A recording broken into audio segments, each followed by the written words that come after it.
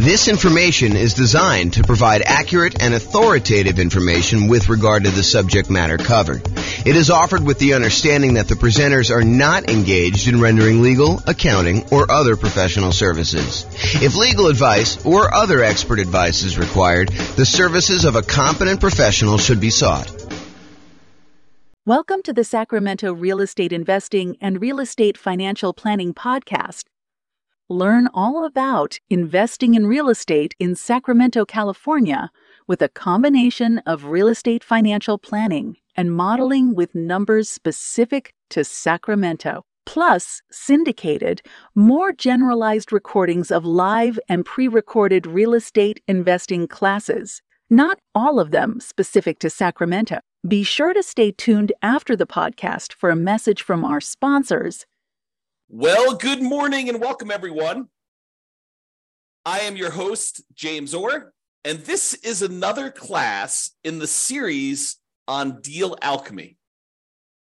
Deal Alchemy is the somewhat magical process, or seemingly magical process, where we move returns from one of the areas of return that we get with investment properties to more than one. And sometimes we're trading a couple for a few or one-to-one, but we're really just moving returns around. And today's Deal Alchemy class is about converting cash flow to debt pay down.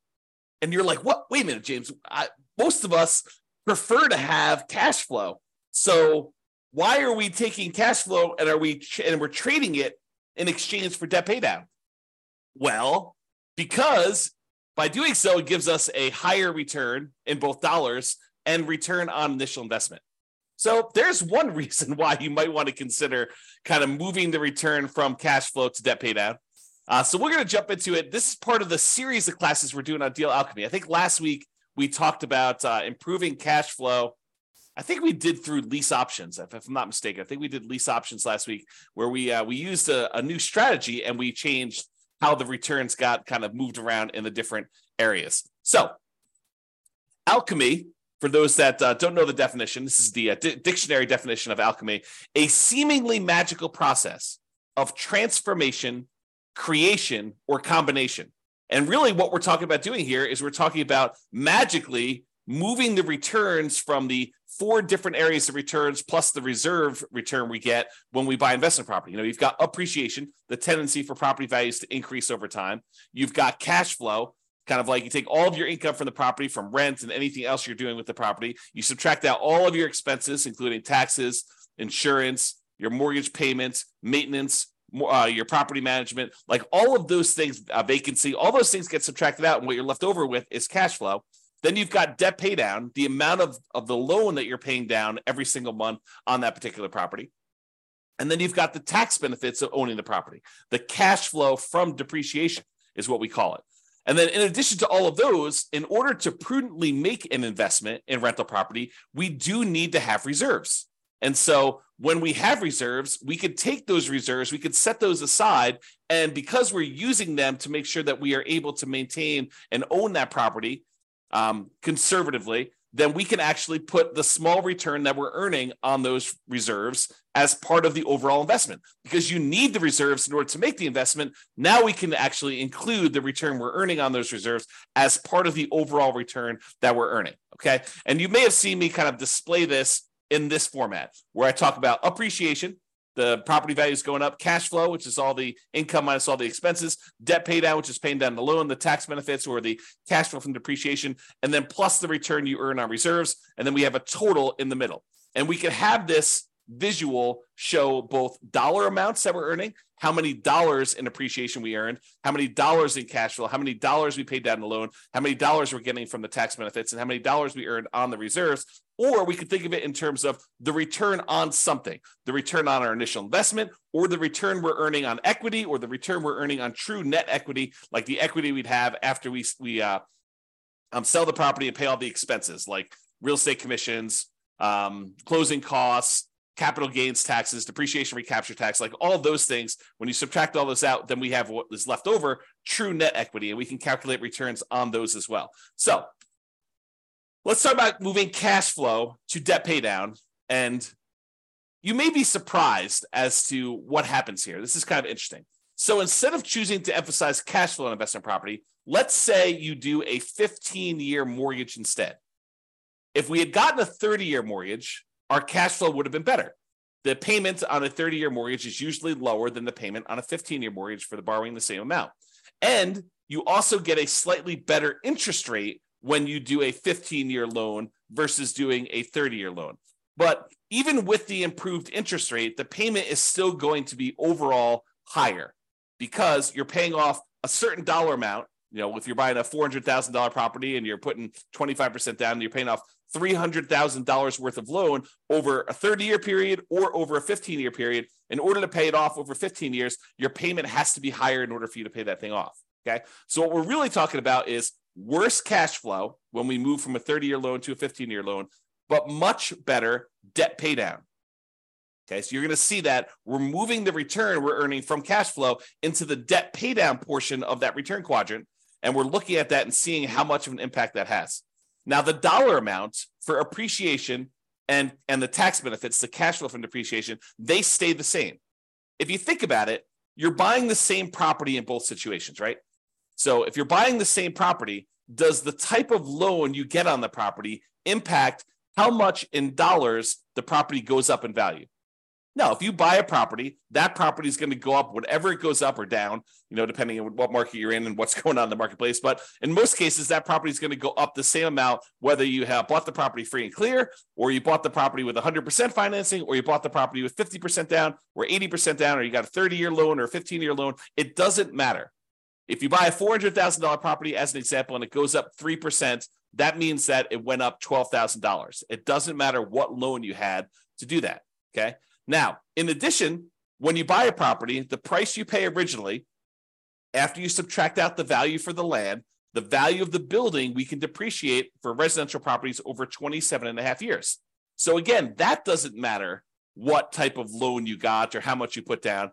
The amount you're earning from depreciation, and specifically cash flow from depreciation, stays the same. So it doesn't matter what loan type we got, the amount from appreciation and cash flow is going to stay exactly the same.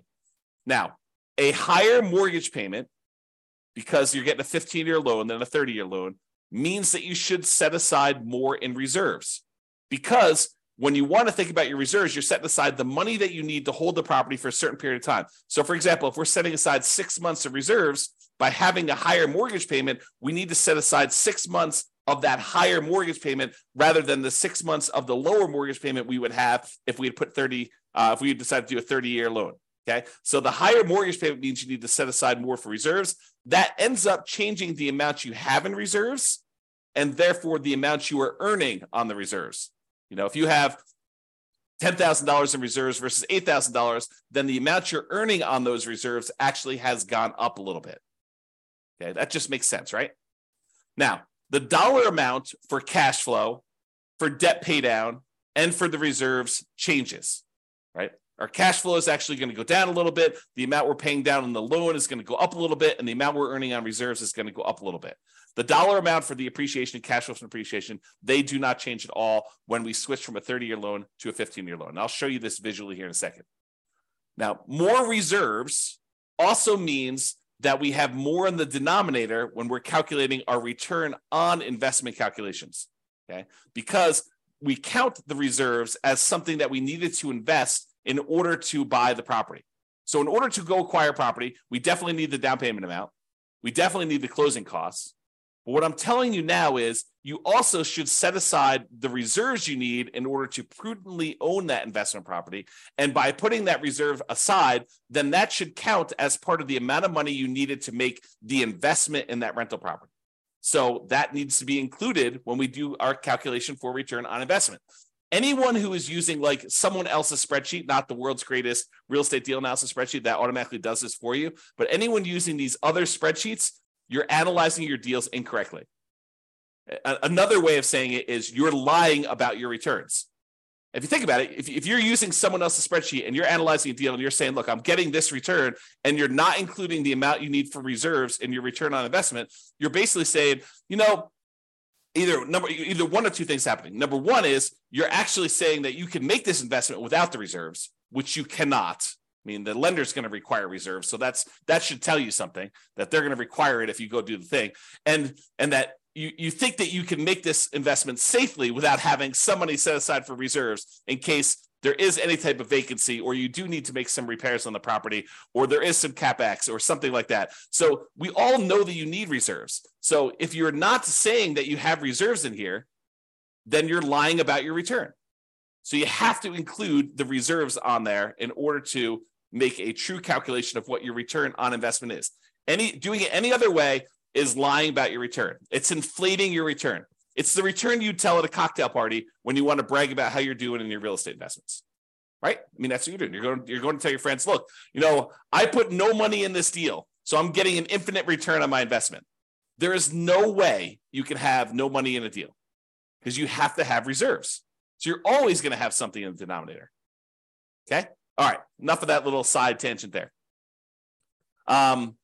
So what having more reserves means, you have more investments in your return on investment calculations. That means it's going to be a smaller overall return on investment for the same dollar amount. So in other words, the appreciation dollar amount, if it's $12,000 that the property went up in value, and now we divide by the return on investment, the investment part of that, if you have to have more in reserves, that means that the overall return on investment, the $12,000 divided by what you had to put into the deal, is going to be smaller when we increase our reserves. And we increased our reserves because we went to a 15-year loan versus a 30-year loan, which means that our monthly payment is going to be higher. Okay, so let's look at this visually and see what's going on here. So this is where we have the traditional rental. We have this amount in appreciation. We've assumed it's $11,011 per year. Cash flow is $2,330 in the first year. The amount you pay down in the loan is $2,779. The tax benefits from the cash flow from depreciation is $1,700. Okay, so these four plus the amount you're earning on 12 months of reserves at 8% is $2,203. So the total amount you're earning is $20,023. That's your return by buying this property in the first year. Now, by going and converting this and this is a 30-year loan, by going and converting this 30-year loan to a 15-year loan, we're going to change the return from cash flow. Your cash flow is actually going to go down a lot, and your debt pay down is going to go up a lot. However, the appreciation dollar and the tax benefit dollar are going to stay the same, and the reserves are also going to change because we need to have more reserves. Okay, so when we do that, it looks like this, the 15-year mortgage on the right. So appreciation is the same. The amount in cash flow went from $2,330 positive, about $200 a month, to now it's negative $4,024. And you're thinking to yourself, James, that's crazy. I went, almost $6,400 worse by doing this 15-year mortgage. Yeah, you definitely did. But where did that return go? It went from cash flow down to debt pay down. And you'll notice it's not one-to-one. It's not like you move $6,400 down in one spot, so you obviously go up $6,400 in another spot. It is not a one-to-one correlation.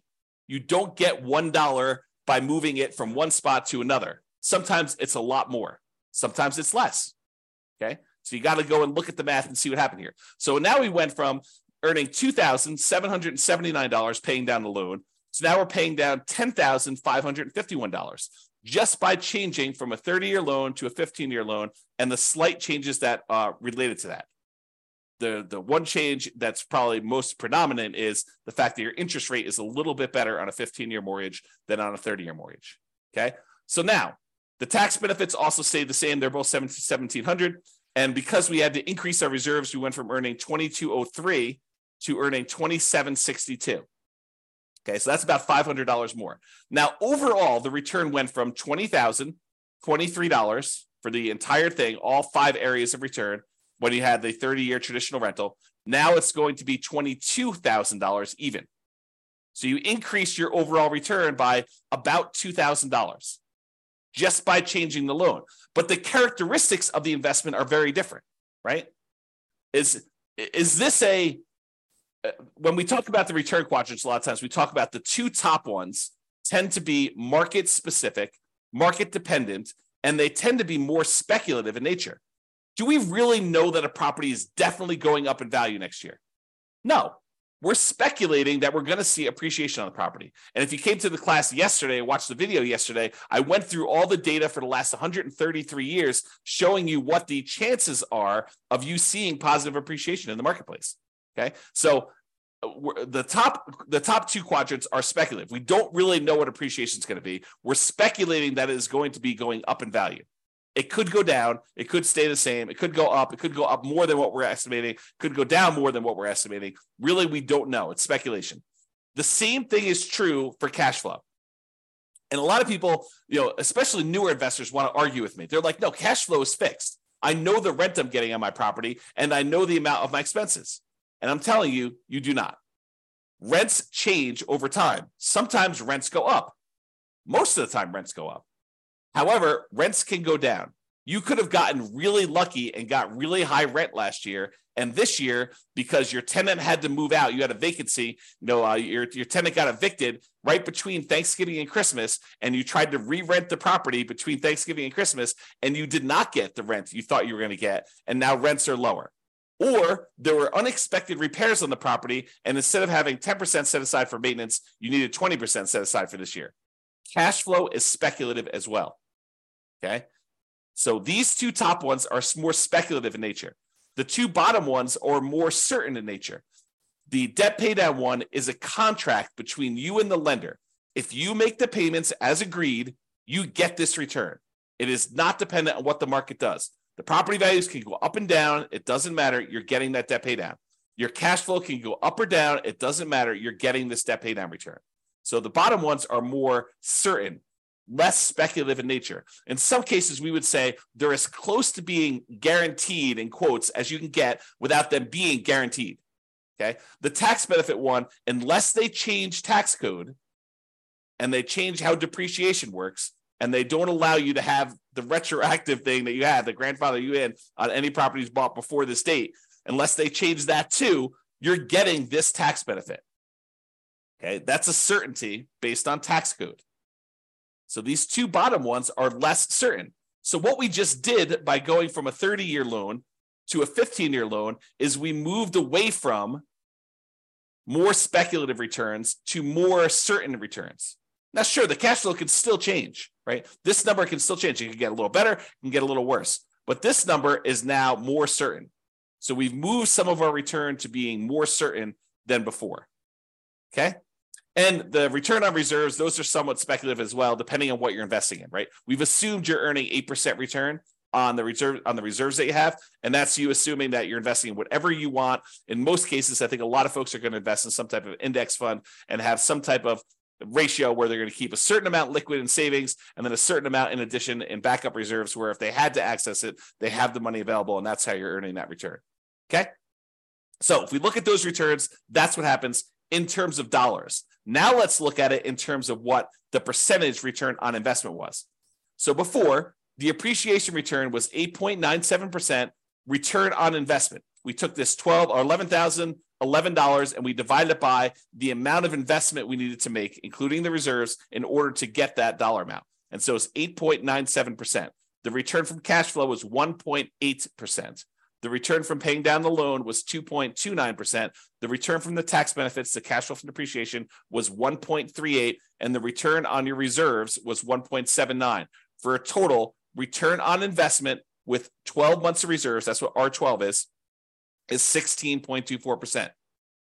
That's for the 30-year loan. Now, when we go to the 15-year loan, the return from appreciation and tax benefits, they do change, even though the dollar amount is the same.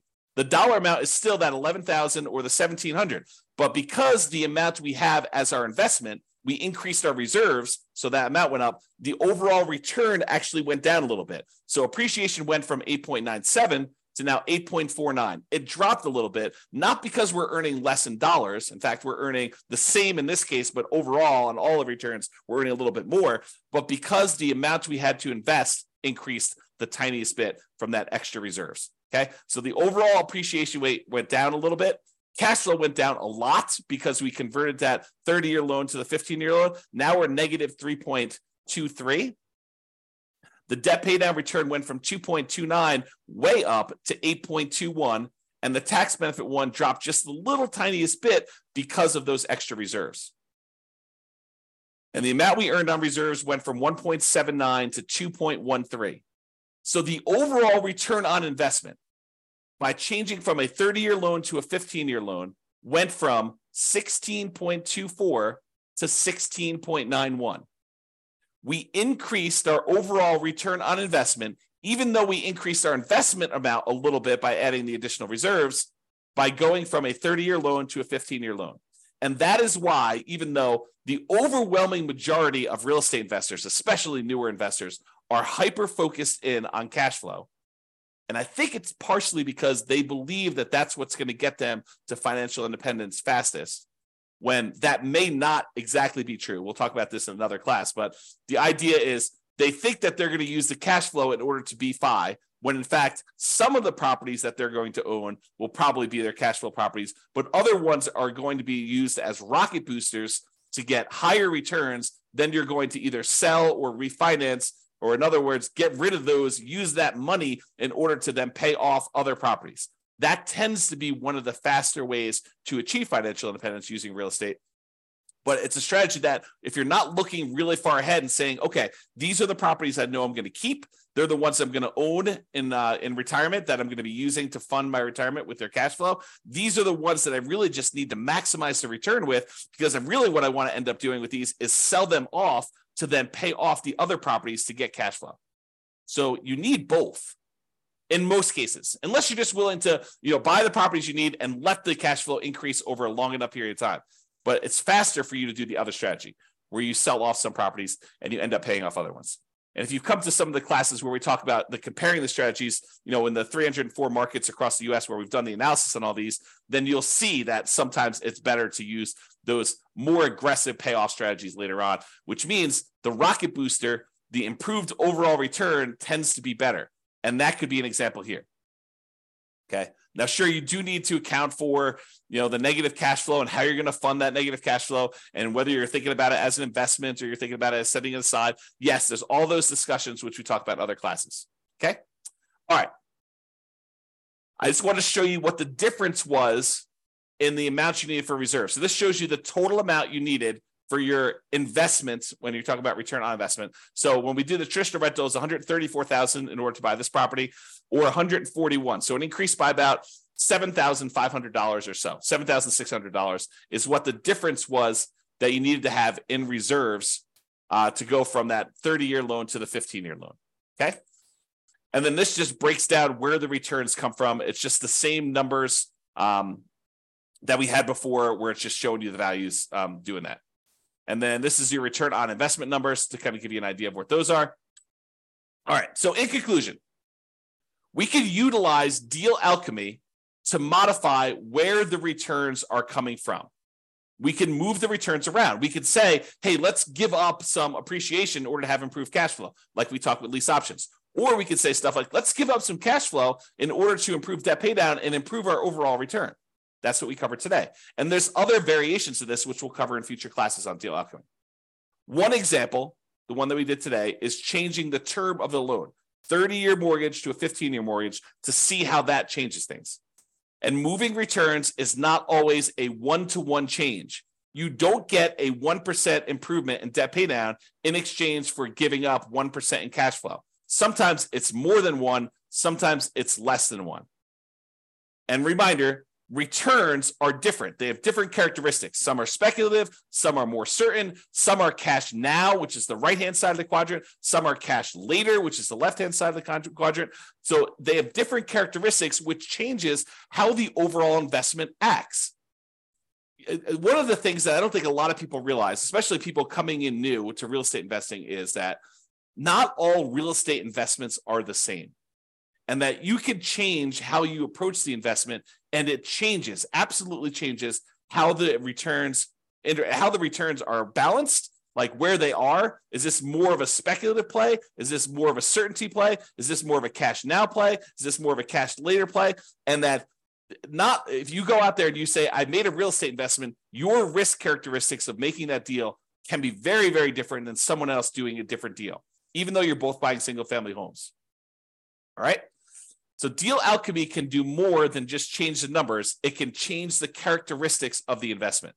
And sometimes this changes more than just the returns. Sometimes it somewhat indirectly can impact the investment in the return on investment calculation, like we saw with reserves here. All right, that's all I got. Hope you guys enjoyed the class. This has been James Orr. Have a great weekend, everybody. It's Friday, and we will see you all on Monday. Bye-bye for now. With home prices up, mortgage interest rates up, and rents up, but not quite enough to counteract the higher prices and interest rates, cash flow on rental properties in Sacramento is harder than ever. Book a call with the Real Estate Financial Planner to apply our proprietary 88 strategies to improve cash flow on your rentals. See the show notes for a link to schedule your call and improve your cash flow today. If you're a real estate agent, lender, or professional in Sacramento that wants to help our real estate investor listeners, consider reaching out to learn about collaboration opportunities with this podcast. We'd love to add more value to our listeners by having you assist our investors buy, sell, and finance their real estate investments. See the show notes to schedule a call to discuss collaboration opportunities.